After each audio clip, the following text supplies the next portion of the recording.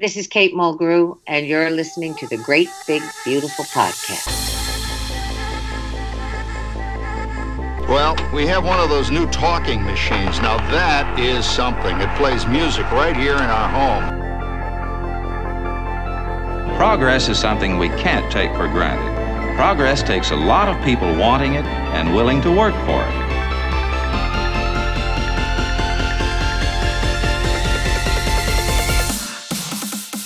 You are listening to the Great Big Beautiful Podcast. This week on the show, the people there are still debates on whether or not she actually designed the creature from the Black Lagoon or not. So taking people along on that journey, and like you said, peeling back the curtain, it helped me be like, look how difficult it was. Look at all this incredible woman who everybody should know, at least if they're a cinephile or a monster fan. Look what this guy's decision did to her story.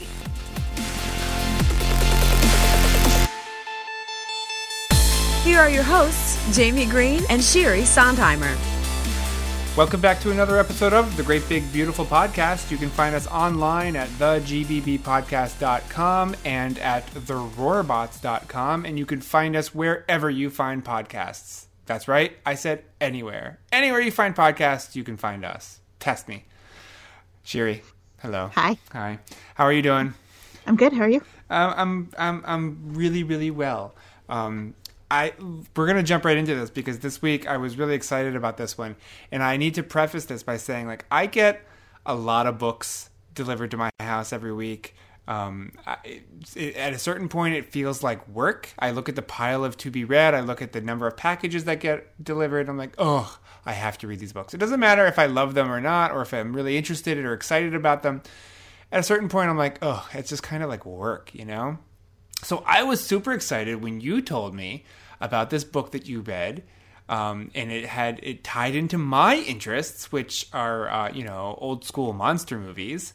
And I was like, you know what? And Disney animation. And Disney animation. And I was like, you know what? That book sounds all kinds of rad. I'm going to go get it from the library and just read it for pleasure. And no commitments, no nothing. I'm just going to read it and not have to worry about writing a review or interviewing the author. And lo and behold, I enjoyed it so much. I was like, you know what? We got to get the author on the podcast. Yeah, so the book is The Lady from the Black Lagoon. And it is about the designer for the creature from the Black Lagoon. Her name, Milicent Patrick. Although if you are searching back for her, she was married a couple times. So depending on what era of her career you're looking for her in, she may have had a different last name. Yeah, and she also just went by other names as well. She did. Unrelated to her marriages. That was part of the issue that Mallory, the author, said she had when researching her, is that she went by so many different names, it made it very difficult to track her down. Yes, and so related to this is that there is a documentary series coming out on Disney Plus called Ink and Paint, which is about all these female animators who worked at Disney who were never credited for any of their work. Milicent Patrick was one of those animators. She animated the demon in Fantasia, completely uncredited. And we should also, you mentioned at the Ink and Paint documentary. Yes. We don't know for sure that Milicent is mentioned in the documentary. She Correct. Is included in the book that came out. In the book, yeah. But when I was looking for her in the book, she's listed by her married name at the time, which is not Patrick. I can't remember what it is, but I had to do a little detective work to find her in the book. Perfect segue, because this book, The Lady from the Black Lagoon, it is a biography of Milicent, but it is unlike many biographies that you may have read. It's part biography, part detective story on the author, on Mallory's part, from her perspective in tracking down Milicent's life and putting all the pieces together, and it's part her own memoir as well. Memoir, yeah. We've talked to a lot of authors who have books that are kind of hard to classify and hard to pigeonhole, and this, I think, is one of them. Obviously it's a biography, but it's more than that. Yeah, and there's still Mallory works herself in horror films, which, there continue to be a lot of parallels between Milicent Patrick working in that field and women working in that field. Now there's been some progress, but not enough. Yeah. So a lot of the issues that Milicent had to deal with as being a woman in the forefront of her industry, or disappearing in the ink and paint department of Disney, but still doing a crap ton of work, a lot of those issues are still very prevalent in the industry today. And Mallory herself, as you're saying, as a woman in the industry, faces many of these same issues. So it's sort of like, look at how far we've come, but not really. Yeah. And, it's certainly something I identify with as a woman who writes about comics. Yeah. So it was interesting for me to talk to a woman in another creative field who has had very similar experiences, and then look back 50 years, 60 years and see that as much progress as we like to think we've made, and we definitely have made some, there's so much more to be made than you might think looking at it from the outside. Yeah. And we probably should explain, we keep talking about Disney and the ink and paint department, but the book is called The Lady from the Black Lagoon because Milicent was the designer of the creature from the Black Lagoon. The original film, 1956, I think. I'm pulling that out of my head because that sounds about right. But when they were, when Universal was trying to revive their monster movie tradition, and they came out with one of the best all-time classic monsters, was the creature, the Gill Man. Milicent actually was she wasn't sole designer, but she was lead designer on the creature mask. And what happened was, over the years, she kind of her association with that design and that character were scrubbed from history because of a Westmore. And if you know anything about movies and makeup design and costuming, the Westmores are one of those dynasty names that you hear. But Bud Westmore figures very prominently into Milicent's story, and he was, by Mallory's account, and that's the only account that I really know, a not very pleasant man. And he was incredibly jealous and incredibly egotistical, and he took all the credit for the work that basically everybody under him did. And the result of that was that Milicent's work on the creature was basically lost to history and to the history of cinema for decades. She talks about this in the book, but even today there are still people who doubt her involvement and think that all the photos of her holding the mask or working on the mask were just publicity shots because she was a pretty face. Mm-hmm. Yep, and really, Mallory's book is the first one that really traces the lineage properly. Yeah. And also, she was able ultimately to speak with some of Milicent's family members. Yeah, which was a big deal. She did a lot of work. She definitely put the mileage in for this book. She did a lot of work, and that, like I said, it comes across in the book, in the story. Like, she tells it sort of like from her own perspective as a detective, and putting everything together and following the trail and following the clues. All right, we're going to get into it. The book is The Lady from the Black Lagoon. The author is Mallory O'Meara. We talked to her about the book, about Milicent, about working in the industry, and about monster movies in general, and a lot of other stuff. It's a great conversation. Like I said, this was a book I read just for fun, hoping to not have to do anything with it, and I enjoyed it so much. I reached out, and I needed to get Mallory on the show. And here we are. Thank you guys so much for coming back week after week. Thank you for hitting subscribe. Thank you for following. Thank you for being fans. We love you. If you don't subscribe, please click subscribe, whatever app you use to listen to podcasts. We would really appreciate it. Until next time, I am Jamie Green. You can find me on Twitter at TheRoarbots. And I'm Sherry Sondheimer. You can find me on Twitter at SWSondheimer and on Instagram at irate_Corvus. And here's our conversation with Mallory O'Meara. Enjoy.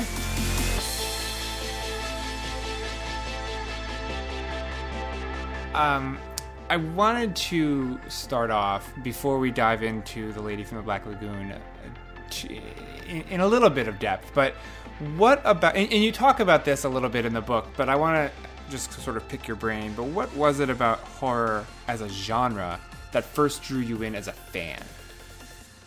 A few things, actually. One, I'm a super anxious person, and watching horror movies and being afraid of something that isn't real actually is like an anxiety vacation for me. Even when I was a little kid, just being afraid of something that isn't in the real world felt great for my brain. But also, I'm really attracted to how deeply you can get into taboo things in the horror genre. I mean, there's so many big stories you can tell in that place with monsters and stuff. I mean, monsters are just a walking metaphor for our fears and insecurities and stuff. And so it is, a lot of people dismiss horror as something that's juvenile and just sort of cheesy, and it definitely can be that, but it also can tell some of the most important stories. I mean, some of the earliest tales we've ever told, from thousands of years ago are all monster stories. So there's something just really important about it that always struck me as interesting and fascinating, and something that always made me want to learn more. Yeah. Do you remember the first horror movie that you saw? Well, technically, it was Fantasia. A lot of people remember Fantasia, the magical brooms and the dancing animals with tutus on.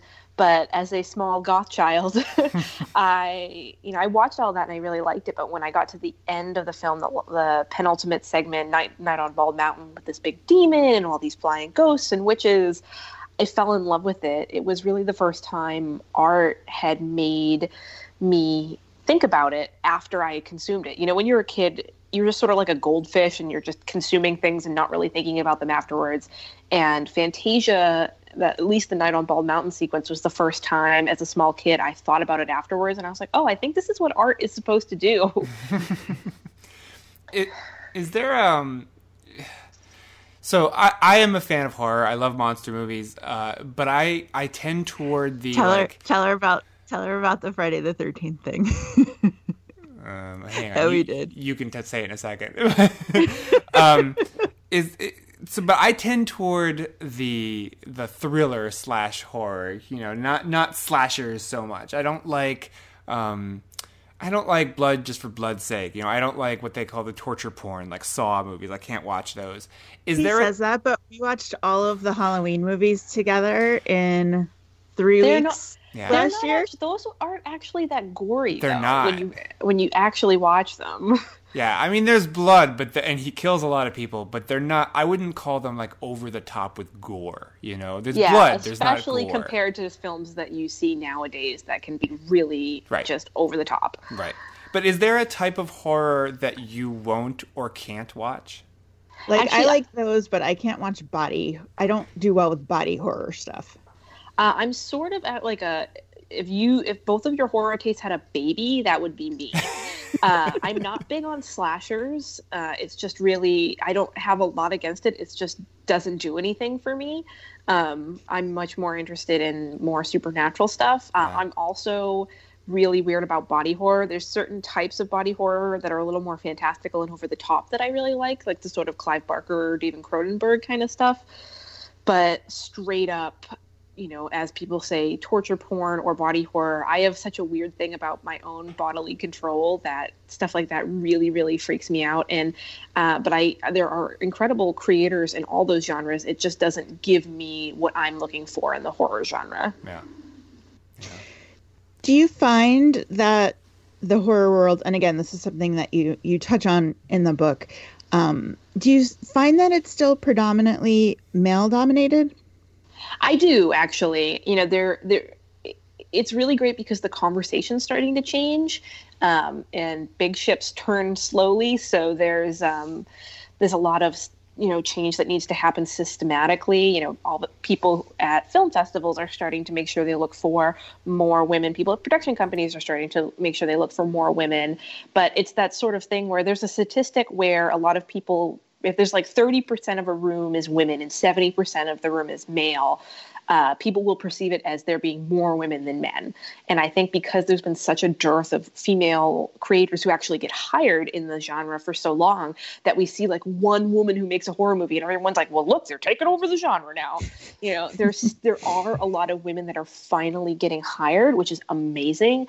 But most of the big movies you see every year that are, you know, made by big studios are created by men. So even though the conversation is there, the actual numbers of films that are being produced and women that are getting hired is not there yet. Would you say that there's been a visible change since Milicent's time, or like you said, just that the conversation is starting to happen, but the actual change is much more slow?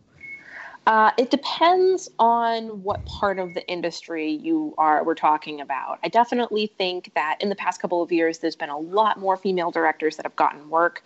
And when I'm talking about these things, I will always want to say get hired, because there's always been a lot of women who are interested in the genre. We don't need to attract women to the genre. We need to hire them. So, but I have seen a lot of changes in that regard. And in the same way that, you know, there's been like scores and scores of women who want to get into the exact industry that Milicent worked in, which is monster design. Whether or not those women are getting hired is a different story. You know, there has not been a female designed big monster for a major motion picture that has been released by a big studio since Milicent's time. You know, we have new Godzilla movies, we have new Predator movies, we have all these new, big monster films and these big franchises, but they're still all designed by men. Do you think that the public will ever be ready to embrace female monsters as readily as male ones? Yes, absolutely. I think we just gotta give it to them. So I want to dig into The Creature a little bit and your book. But the other classic, quote-unquote, classic Universal monsters, you know, Dracula, the Mummy, Frankenstein, they have been rebooted and remade so many times I've lost count. But The Creature really hasn't. He kind of remains this anomaly. And aside from The Shape of Water, which isn't really a remake of Creature, it was just obviously very much inspired by, why have we not seen a modern-day Creature? Oh, well, they've tried. That reboot has been kicking around Hollywood for decades. I think it's a number of things, because Creature from the Black Lagoon is a little bit different than a lot of the other classic Universal monsters. One, he's really the biggest, sci-fi one. I guess you could say Frankenstein is too, but he's more of a science fiction action adventure movie than the rest of them. The tone of him is a little bit different. And they just have never been able to successfully get a script that is satisfactory off the ground. And I'm not saying that some of the other ones have been satisfactory. There is one that I am referring to that I will not name, but I'm sure your listeners can probably guess what it is. A recent Universal monster movie that had got a lot of money behind it, that tried to be an action adventure movie. But it just has never happened. And I can't say that I'm sad about that. I'm sure you're referring to the one that killed the Dark Universe. Yeah. Although I will say I'm extremely excited about Leigh Whannell's The Invisible Man starring Elizabeth Moss that's coming out in February. That very much excites me. Yeah. I mean, I think that's the way to go, right? To take the character and the general idea, just use it as a seed, and completely reimagine it. And I think the problem with that other movie is that they didn't really reimagine it very far. Exactly. I mean, that's the thing, is that at the core of all these Universal monster movies, they're not, The Creature is sort of an action film, but at the core of them, they all have a really intense story and metaphor, and the Invisible Man, this like horror of not being able to see something or being disappeared, like that's really at the heart of that story. And seeing a horror director like Leigh Whannell really taking it in a really fascinating direction, like that's the kind of stuff that I hope to see more of. The Lady from the Black Lagoon, what I loved about it, well, lots of things that I loved about it, but it's so hard to classify. Like, obviously it's a biography, but it's also kind of a mystery. It's kind of a detective story. It's part memoir for you. Was that just sort of a natural result of the research process and what you learned about her, about the movie, about the industry, about yourself as you went? Or was that intentional from the beginning? It was absolutely not intentional. Okay. And it was also the reason it was very difficult to sell in the beginning. But it just, the book really started out as a straightforward biography. And as I was doing this research, I realized a couple of things. One, I realized that I needed to give people a reason to care about her, because it's one of those things where if nobody knows who she is, why should they care?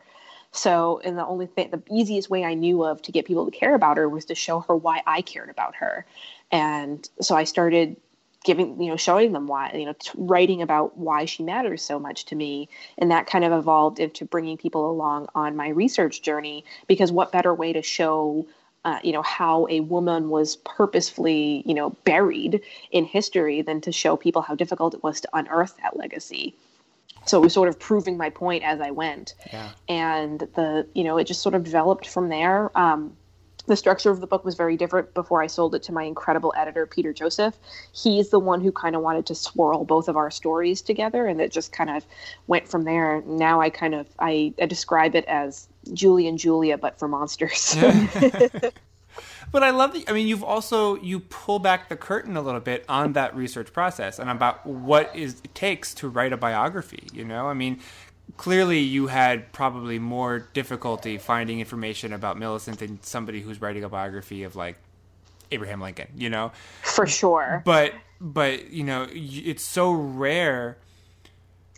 I don't read a ton of biographies, but I feel like it's so rare to see a book where the author inserts themselves into the process and says, like, look, this is what I had to do. Like, I had to go to the Mormon church and pay their fee to get information, or I had to go to the graveyard, or I had to go do this.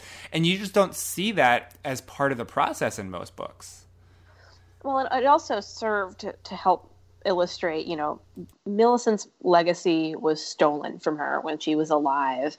And I wanted to take people along on this journey because people don't realize, how long-standing the effects of a decision like that have. The man who took the credit for her work, I wanted to show people how that reverberated down through the decades, all the way to 6 decades later, like how difficult it was for me to find information on her. Like one terrible decision that a man made in the 1950s led to me basically having almost nothing to go on. When I started working on the project, she didn't even have a Wikipedia page. The people there are still debates on whether or not she actually designed the creature from the Black Lagoon or not. So taking people along on that journey, and like you said, peeling back the curtain, helped me be like, look how difficult it was. Look at all this incredible woman who everybody should know, at least if they're a cinephile or a monster fan. Look what this guy's decision did to her story. Right. If you read the book, you're meeting up and connecting with Gwen is sort of like the turning point of finding out information about her. And I'm sure a lot of the information that came before that point in the book was a result of you sitting down with her and going through those tubs of information. But if you had never connected with her, do you think that you would have been able to get a complete enough picture of Milicent's life to even write the book? I would have been able to write the book, but it wouldn't have been a good book. Up until connecting with those people, I was starting to get a really good sense of what Milicent's career was like, but I really didn't have a sense of what she was like as a person and what her personality really was like. Because, if you read the book, you know that Milicent Patrick was very big on facades and creating a persona that helped her navigate Hollywood. And up until that point, I was on the outside looking in on that. So I never really got to see underneath it. And that's some of the most important parts of characterizing her and learning who she was as a human, as a friend, as a wife, all of those things. So it would not have been a good book. When Disney Plus did one of their big show drop announcement things a couple months ago, they mentioned that there's a documentary called Ink and Paint. Yeah, my friend Mindy's doing that. Are you in it? Did No. they come to you? No. No. Is Milicent included? I don't know. I hope so. I hope so. I tracked Mindy. Mindy Johnson wrote the book Ink and Paint, which is a history of the female animators and women who worked behind Disney's animation. And Milicent is in Mindy's book. I helped with that. And Mindy and I had a very, chocolate in your peanut butter in my chocolate moment when we met each other, because she knew everything about Milicent's work over at Disney, but nothing about the rest of her life. And I was the complete opposite. I didn't know what she did at Disney, but I had all this other biographical information. So we really helped each other out. I'm really excited for the Ink and Paint series, but I have not yet been contacted, so I have no idea. Do you have lines on any... So since you know Mindy, are there any other female animators that you're thinking about potentially writing about? Not an animator, actually, but there is another woman who worked on a very, very famous monster that I am interested in doing a biography about. Yay! I cannot tell you who it is, though. We're used to that. Yeah, that's fine. Hopefully the research process will be a little bit easier. Or are you setting yourself up for another challenge? I am definitely setting myself up for another challenge. No. And that's actually part of the reason why I haven't been working on it. And one, I'm just writing a biography of somebody is sort of like being an external hard drive for their life. And it was writing Lady from the Black Lagoon was a very emotional process. Right now I've already sold my next book, which is another nonfiction, but it is not a biography, and it's been a lot easier. So I think I need like a little bit of time and to sort of emotionally brace myself to jump into it again. You, in the book, you talk about your Milicent tattoo several times, but you never show it. And you don't include... I kept hoping, like, in the last chapter there would finally be, like, this big reveal. There'd be a picture of it, and it just never showed up. And it's such a tease, and I'm dying to see it. Can you at least describe it? Well, trust me, we tried. We really, really tried. I will say it is very difficult to photograph a forearm. Mm-hmm. It is very, very difficult to photograph a piece of art that is not on a flat surface. I am a human, so I am not a flat surface. So it's very difficult to get a high enough quality photo of a tattoo like that to put it, like that's good enough to put in a book. Right. The next best thing is the guy who designed the tattoo, an artist by the name of Matt Buck, put the tattoo on me, did the book cover. Oh, cool. I didn't realize that. That's amazing. Yes. So it's the next best thing. The tattoo is very similar to the book cover, but it's Milicent with the creature behind her, and he's kind of like hugging her from behind. Oh. But that is one of the number one complaints that people have, is that the picture of the tattoo is not in the book. But trust me, folks, we really, really tried. And we had one photo that the tattoo artist actually took himself right after I got the tattoo done. And it's just not a high enough quality. Yeah. It looks kind of wonky because it's on a curved surface, and it just doesn't look good. But that's when I do signings. Most of the time, that's one of the first things out of people's mouths is, "Oh my God, can I please see the tattoo?" And I'm always happy to oblige. Well, it's good to know that I'm not alone then. I thought maybe that was just me being weird. No. Jamie, you should be used to that from bad pictures of my tattoos. Oh yeah, Shiri is a walking canvas. She's covered in tattoos, and every time she gets one updated or added to, she shares pictures, and it's kind of hard to tell like what body part she's showing us. But... Yeah, then you know, Shiri, then you know exactly the struggle. It's just, if I had gotten it on my back or something that was more flat, it would be different. But it's my left forearm, and it's really tough to photograph. Yeah, I'm getting my right calf done right now. So yeah, I try to update them every time, and they're like, "Is that your leg?" Or yeah, it's the struggle. So you have a lot of tattoos, and as a woman who has tattoos, I always notice when other women do as well. And I'm always curious if, obviously, individual tattoos have a lot of meaning, but is there a meaning for you of sort of the tapestry as a whole? Sort of. You mean like why I get tattoos, or yeah? This actually circles back a little bit to why I have a hard time with body horror. Being a woman who lives in this society, a lot of us struggle to feel like we have control over our own bodies a lot of the time. And when I started getting tattooed when I was 18, I found that getting tattooed gave me a sense of control over the external parts of my body anyway that was really cathartic. I also just really love getting tattooed. I love being tattooed. I love the way that it looks. I have a rough sort of theme. Everything on the right half of my body is from books, and everything on the left is from other things. But it's like just a weird thing, like pattern that I started, and I'll probably continue until I don't have any more room to get tattooed. But I was having a very similar conversation with the artist who's doing the tattoo on my leg. And it's interesting because I've been primarily tattooed by a husband and wife team, which has been really interesting. She did my arms and he's doing my legs. So hopefully not at the same time. No, not at the same time. But yeah, for a really similar reason. And Jason and I were actually talking about, how being a woman, he's like, the guys come in and they're just doing it. But for women, it's so important, to have that degree of control over your body. Yeah, and it's definitely a choice to be made. When I started getting tattooed, a lot of people are like, well, no one's ever going to marry you. You're never going to have a job. Oh my God. It's a decision. And, for the rest of your life, you will have to be justifying that to people. And it's a choice, but it's something that I really wanted to do and I want to keep doing. And clearly, me getting my Milicent Patrick tattoo was the impetus for writing this book. So it's working out for me so far. The big one I got was, what are you going to do when you're 90? I'm like, hang out at the nursing home with all my tattooed friends.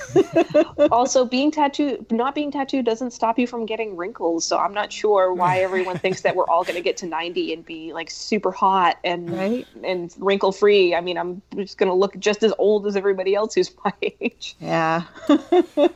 So hang on.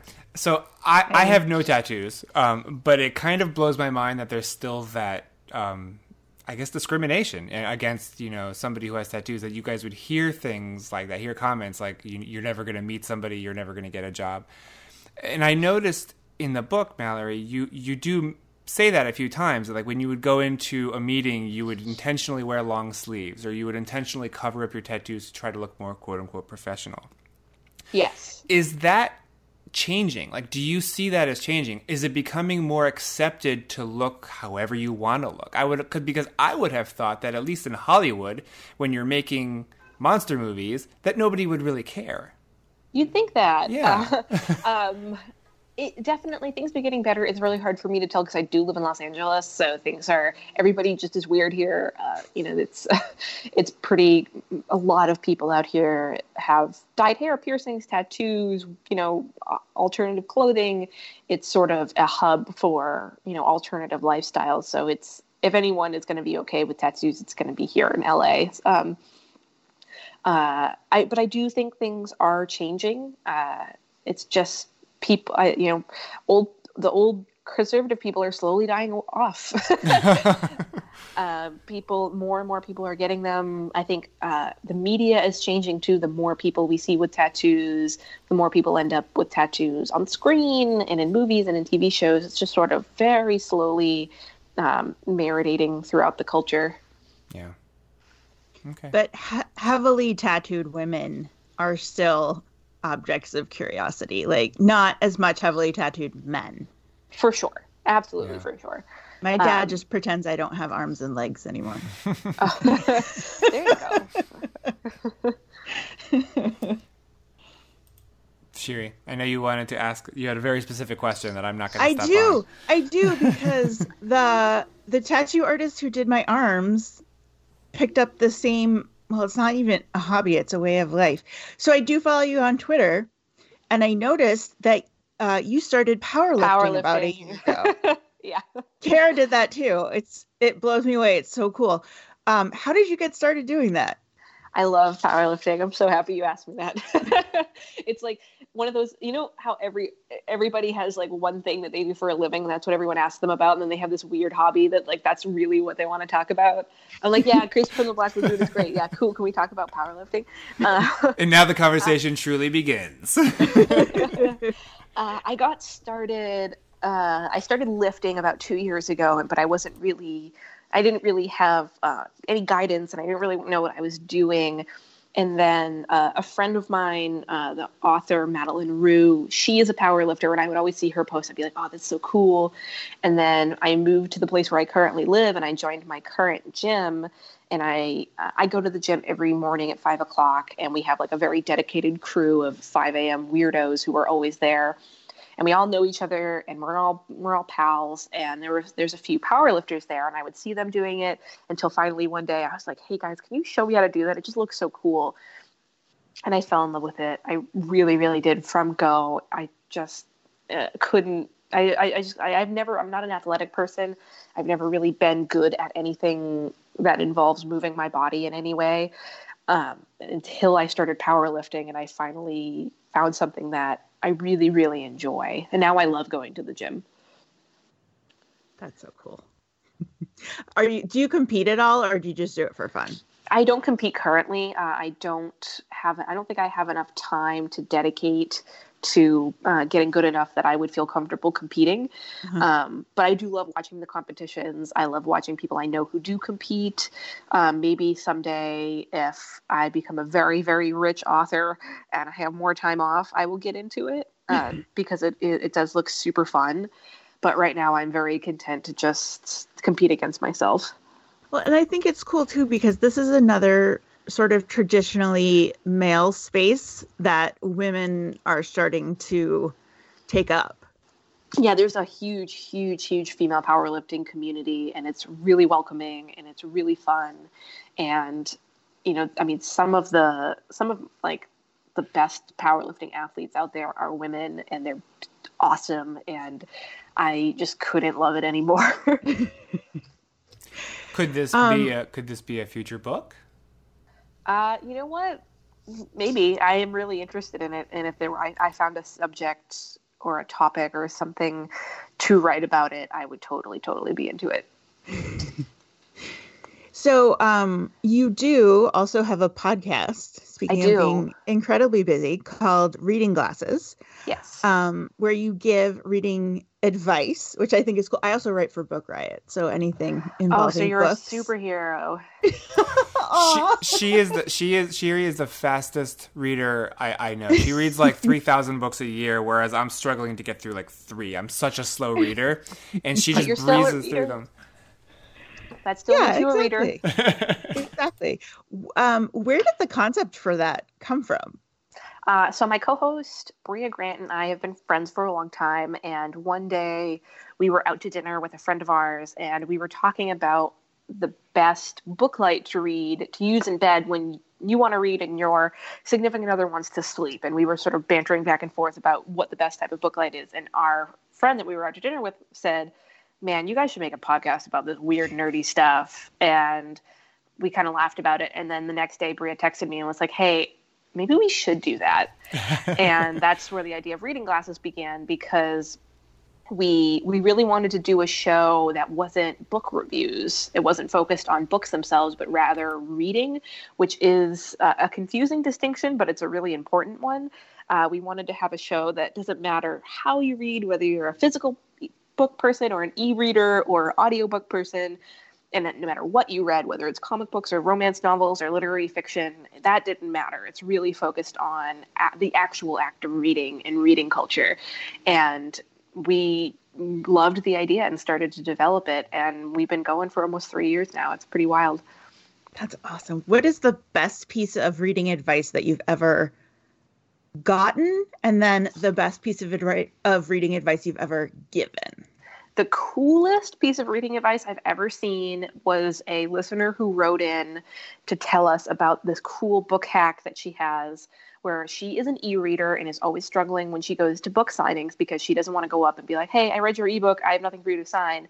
So what she does is takes a screenshot on her phone of the cover of the book, the cover of the ebook, and then gives it to the author to, when you edit you can edit a photo on your iPhone to like draw on it.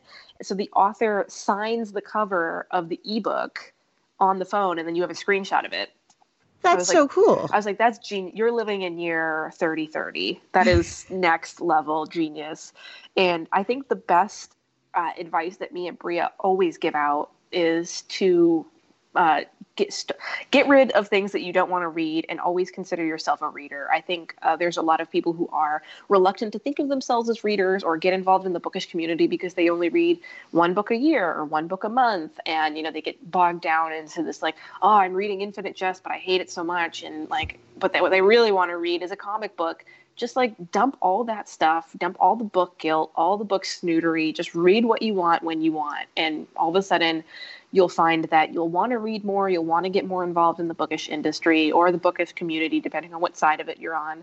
And we constantly get fan mail from people saying that we revitalized their reading lives because of those pieces of advice.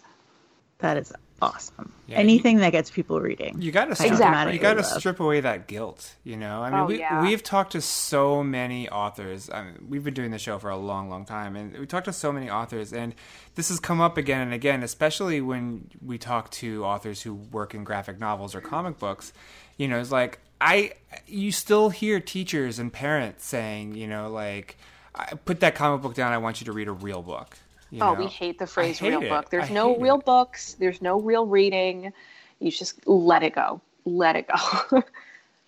Yeah, it's so frustrating. I was in the library one time, and, when I go take my kids to the library, I bring a bag and we just fill it up, and then, I need a forklift to get it home.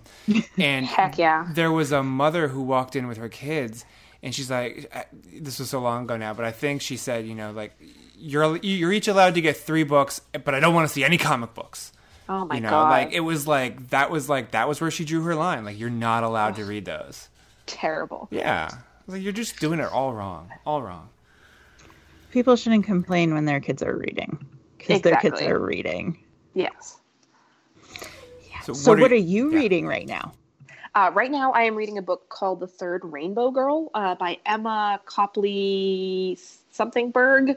Gosh, sorry, it's not in front of me. But it is a true crime book that just came out, and it is an examination of these 2 murders that happened in West Virginia in the 80s and how the effects of those have reverberated out in that community since then. And it is so, so good. You mentioned this earlier. That your next book is sold and you're working on it now, and we did a little sleuthing and we know that it's called Girly Drinks, but can you talk to us at all about it? Absolutely. It's the history of women drinking. Yay! It is the history of women drinking from when alcohol was invented until now, all over the world, in every society. It is so much fun. How do you research something like that? I'm sorry to interrupt, but by reading hundreds and hundreds of books. Oh my gosh. But where do you start? What? So it's from the beginning of time? Yes. Holy crap! Yes, I've already read, probably at least 150 books for it. What? Yep. What's the? Okay, we're not gonna get into specifics, but what's the most surprising thing you've learned so far?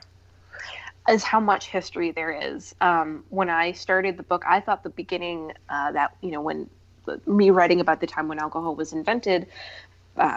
Was going to be just a short, tiny little intro chapter, but it turns out that women were the ones who first made alcohol. The first artistic depiction of someone drinking was a woman. The first deity that was had to do with drinking was a woman. There was so much history there that it ended up becoming a whole chapter. And I was so surprised and so delighted to find out that women have, by and large, been the most important part of drinking in almost every society. Up to now, where there's a website and 2 essay collections called Moms Who Drink and Swear. Awesome. Do you have a release date for that, or are you just working on it right now? It's due spring of next year, so people can expect it maybe winter of 2021 or spring of 2022. That sounds so amazing, though. It's a blast to research and write. I'm having a lot of fun with it. Yeah. So, all right, we have taken up enough of your time. Sherry, take us out with a fun one. Okay. If you were putting together a post-apocalyptic survival team, which 3 monsters or horror figures would be on your must-include list for protection? For protection? Okay. Not that you would need it, but as members of your survival team. And not universal monsters? No, any monsters. Any monsters. Okay. Wolfman for sure, because he's very versatile, very flexible. it's going to be helpful to have someone who can be a human or a monster. Godzilla for sure. During this nuclear post-apocalyptic wasteland, Godzilla is going to be like a fish in water. He would thrive. Exactly. He's going to be thriving. And then the last member of the team probably would have to be King Kong, because he could, you get tired from walking through this nuclear wasteland. He can carry you, great protection, climb up things for you. He'd be a really strong member of the team. Amazing. Yeah, I think with King Kong and Godzilla at your side, you're gonna do okay. Yeah. You're gonna be fine. I'll be trying.